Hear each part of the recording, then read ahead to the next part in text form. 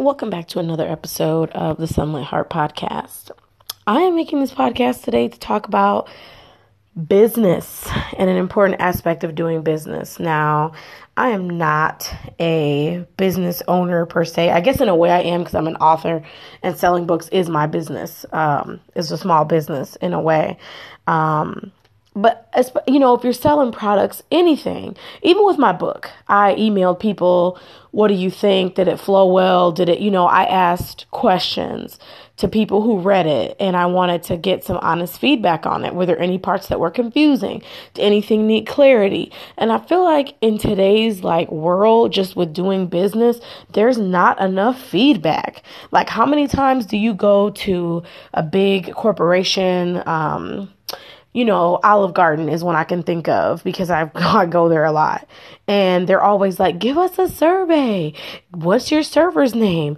Would you come back? I mean, those are valid questions to ask people. And I feel like people just don't ask those questions. Like, what about my work do you think could be better? That's important. We can talk about the business side of things and booking and pricing, but at the end of the day, if you are not producing quality work and you are charging people for it, it is a problem. And I'm not going to recommend you. I'm not going to refer you. This goes across the board. And that's not being petty. That's just being a smart consumer. It's just being a smart consumer. I mean, I can think of a lot of businesses, small businesses that I try to support. I go back, the sauce is different. This is different. The hours have changed. Just all these things, super inconsistent. So I am trying to support small business. But y'all have got to get on top of it as a whole and ask for some feedback. Make a Google survey, send it out, ask people what they think, leave space for comments, make it anonymous if you're going to get into your feelings about it.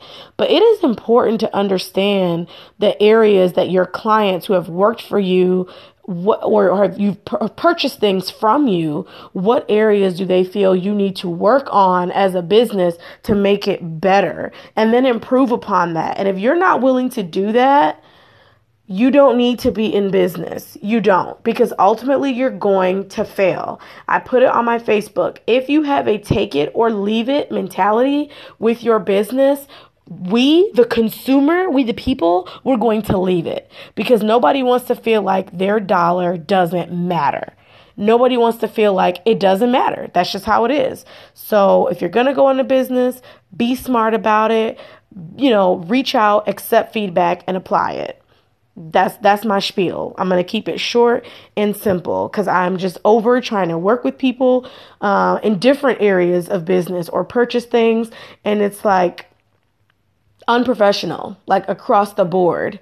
It's frustrating. And it's just I'm going to stick with the brands that I know and with the things that I know because I'm over investing money in things that ultimately just are not quality, not quality, not consistent, not living up to what it needs to be. And I'm supposed to just kind of deal with it. So that's okay. Me, I'm going to do what it is I'm going to do. And in the future, make smarter decisions as the consumer. Anyway, until next time, I had to get that rant out. Have an awesome night.